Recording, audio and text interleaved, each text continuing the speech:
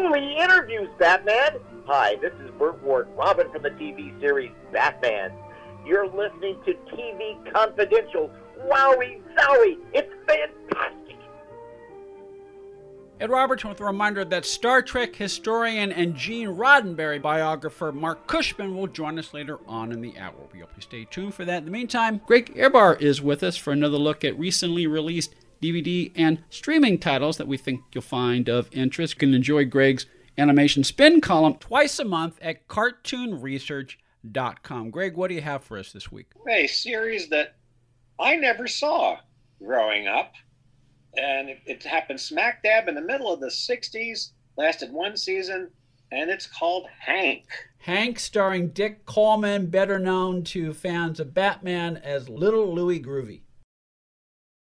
Little Louie Groovy, which could have been a disguise he used in this series. He didn't, but it could have very well have been a disguise he used in order to drop in to one of the many college classes that he liked to enter, because his whole thing was he wanted to get his education, but he didn't have a high school diploma. And so what he did was basically sneak into classes in disguise for students who were absent for one reason or another. So that was the premise. An unusual way of auditing classes. Yes. Yes. And also, yeah, it was probably the highest concept that you could have for a 60s sitcom, because they had to explain it in detail in every episode, not only what he was doing, why he was doing it, whether it was a good thing that he was doing it, and everything, and who knew and who didn't know. Yeah, it took up quite a bit of each show. I was going to say, I could see the conflict inherent in that premise. Was there like a Dr. Bellows principal who was out to look for Hank and who Hank had to avoid every week? Oh, you know it. It was the dean. Okay, all right, there you go. It was the dean. Oh, that makes sense. It would be the dean. Yes, what wackiness, because the dean's daughter was Hank's girlfriend. But of course. And she was constantly, her job on the show was, oh no, Hank, don't tell me you're going to be doing that again. My father's going to find out. And then you had, to Major Healy, you had a confidant and also helped him with his wacky schemes to get out of his scrapes and get access to information so he could find out what to audit and things like that. Now, his other thing, and he did this for several altruistic reasons. One is the reason he didn't get his situation is because he had a little sister who is just one of the most adorable little girls in television, played by the appropriately named Katie Sweet.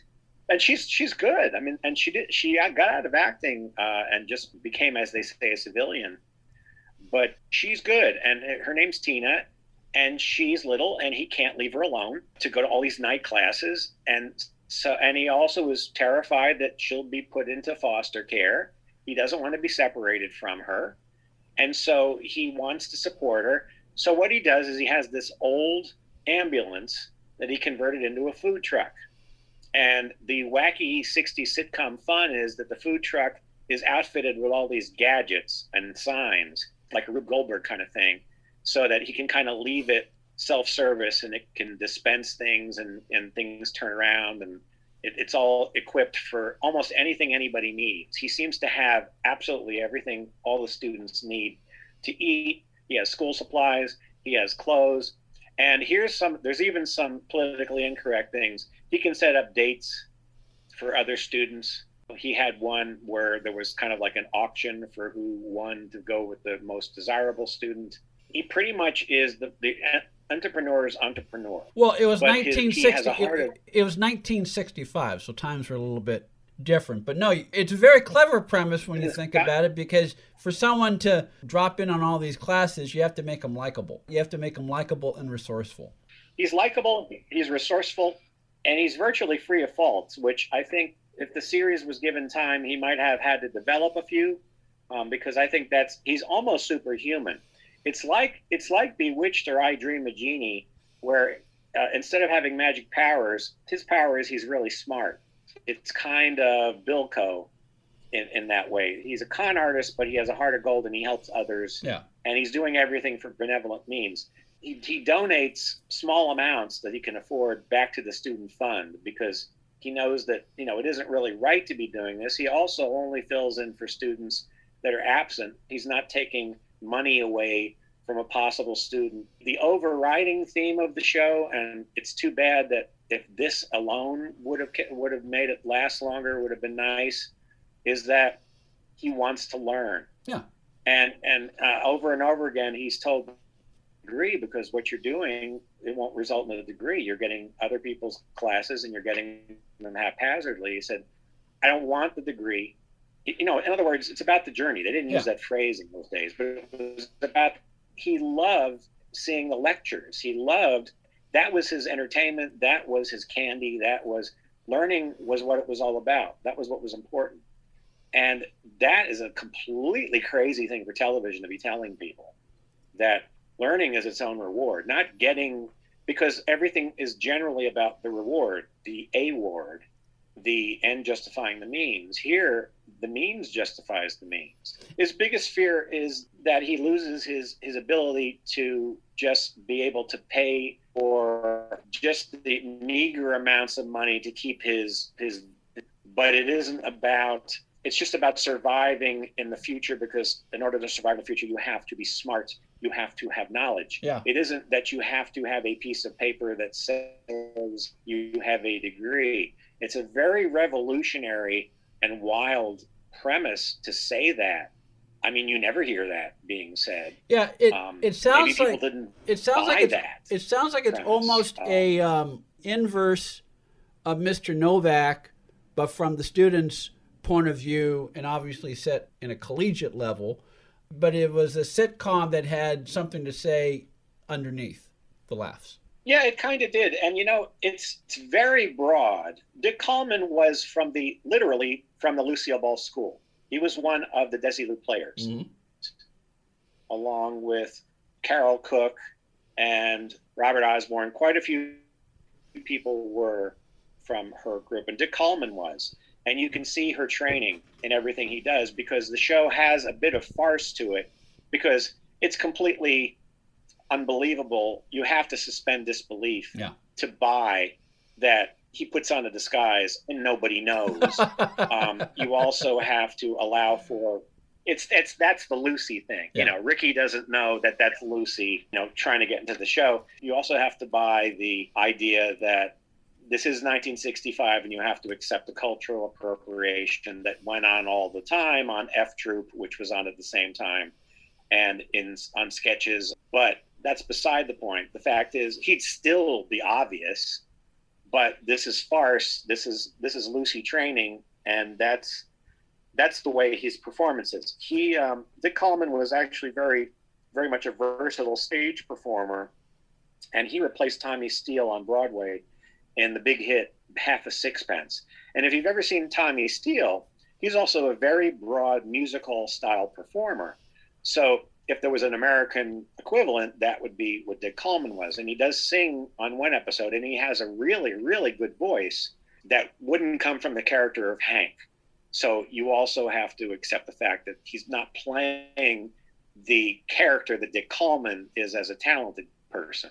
He's playing this just guy. Was this a Desilu production? No, it was a Warner Brothers production, shot on the lot. Oh, okay. It was very Warner-y. Quite delightful in its mid-60s brightness. It has that perk, that shimmer of mid-60s television and movies, in that it has the lighting and the style of those shows. Plus, it has a score by Vic Mizzy. Oh, from the Addams Family. Yeah, and occasionally he does slip into a little bit of finger snapping. So there is, and a little bit of fuzz guitar. So there are hints of Green Acres and Addams Family in there. But it has its own style of just bright, upbeat, typical. It sounds like almost a prototypically typical television sitcom of the 60s.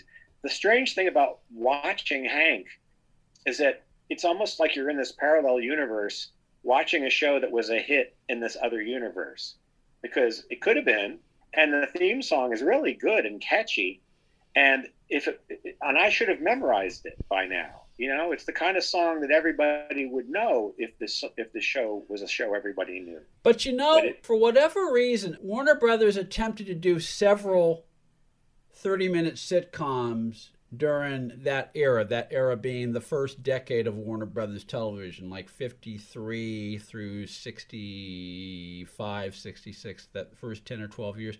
And for whatever reason, they had more success with hour-long shows than they did with 30-minute shows. They did a show with Andrew Duggan and Peggy McKay called Room for One More, which aired, I think, about a year, maybe 2 years before Hank.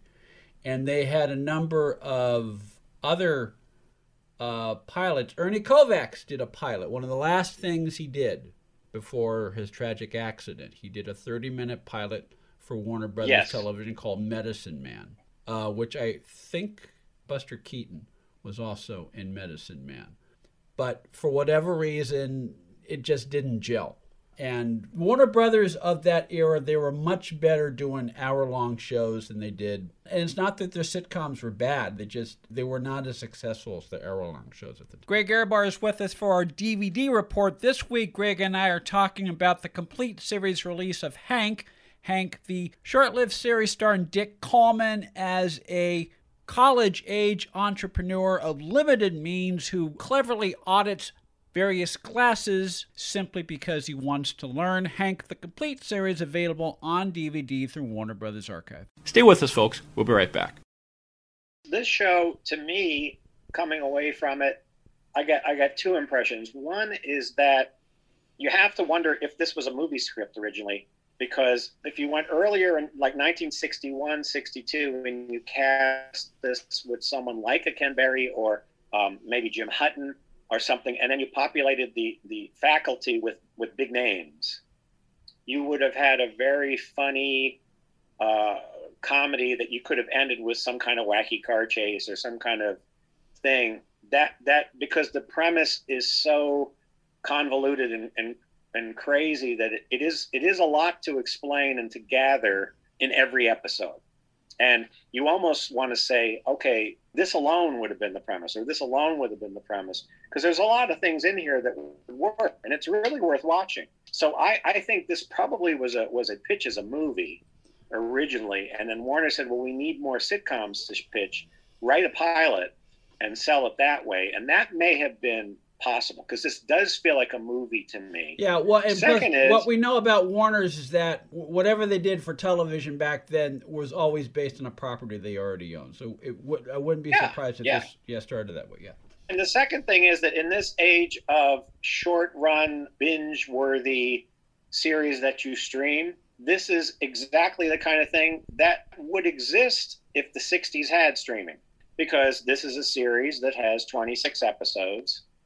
And so this would be a 2-season streamed episode on like HBO Go, because it is 13 and 13, and it's got this, wacky premise, and you get to know these characters, and you watch it, and you watch all 13, and then you watch the second 13, and then they just don't make anymore because they just don't make anymore.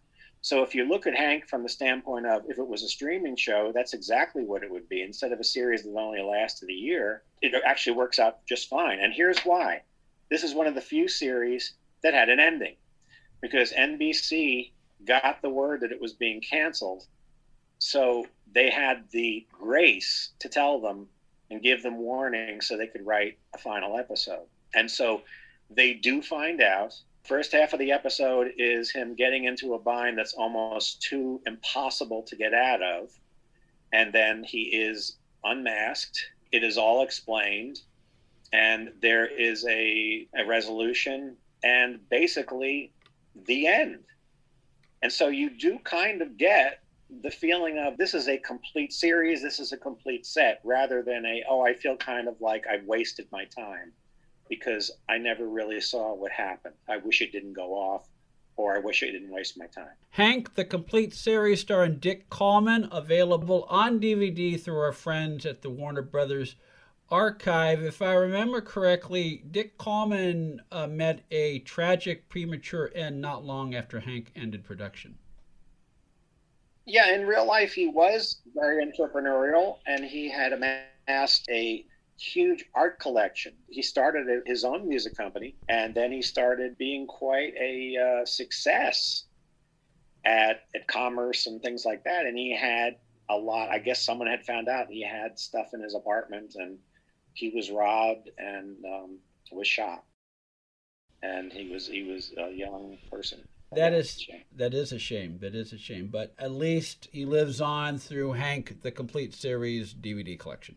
It's a very sunny, and it's that kind of a program where it's very upbeat and bright, and every cloud is a silver lining. And when there is when there is some kind of a problem, he finds a convoluted, crazy way. I have an idea. I have a scheme.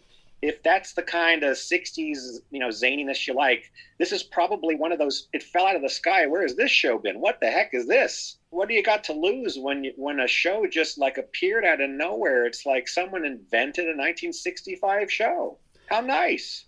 Hank, the Complete Series, starring Dick Coleman, available on DVD through our friends at Warner Brothers Archive. You can read Greg Ehrbar twice a month at cartoonresearch.com. Star Trek historian and Gene Roddenberry biographer Marc Cushman will join us in our next segment. We hope you stay tuned for that in the meantime. And speaking of Gene Roddenberry, more than 100 actors from the various Star Trek series will join fans from all over the world for this year's official Star Trek convention at the Rio Suites Hotel in Las Vegas, beginning Wednesday, August 11th through Sunday, August 15th. Scheduled festivities over the 5-day event will include a 100th birthday tribute for Gene Roddenberry, as well as a 90th birthday tribute to Leonard Nimoy, a 90th birthday celebration for William Shatner, and a whole lot more. This year's Star Trek convention, the 55-year mission tour, runs Wednesday, August 11th through Sunday, August 15th at the Rio Suites Hotel in Las Vegas. For tickets and more information, creationent.com, creationent.com. And as long as we're in a Star Trek frame of mind, a special 35th anniversary remastered print of Star Trek IV, The Voyage Home, will be screened in select theaters nationwide for 2 nights only, Thursday, August 19th and Sunday, August 22nd. Both screenings will also include the featurette 3-picture saga, which tells you the backstory of Star Trek II, Star Trek III, and Star Trek IV. See fathomevents.com, fathomevents.com, to find out if the 35th anniversary screening of Star Trek IV will be playing at a theater near you. In the meantime, we'll continue our conversation about the backstory of the very first Star Trek movie, Star Trek the Motion Picture, when we come back on TV Confidential. This portion of TV Confidential is brought to us by our friends at Front Porch Realty Group, the community of realtors in the Northern Bay area of California that is committed to finding the solution that is best for their clients. Whether you're a first-time home buyer or looking to sell or lease your property in Northern California, call 415-886-7411 or visit frontporchrealtygroup.com for more information on how they can help you. Be part of our conversation. If you like what you hear, have thoughts on this week's program, or have an idea for a future edition of TV Confidential, we'd love to hear from you. You can email us at talk@tvconfidential.net, talk@tvconfidential.net. You can also message us at facebook.com/TV Confidential, x.com/TV Confidential, or at TV Confidential on Instagram. And if you're listening to us on the TV Confidential podcast, please be sure to hit the subscribe button. This portion of TV Confidential is brought to us by our friends at Front Porch Realty, the community of realtors in the Northern Bay area of California that is committed to finding the solution that is best for their clients. Whether you're a first-time home buyer or looking to sell or lease your property in Northern California, call Karen Strain at 415-886-7411 or visit frontporchrealtygroup.com for more information on how they can help you.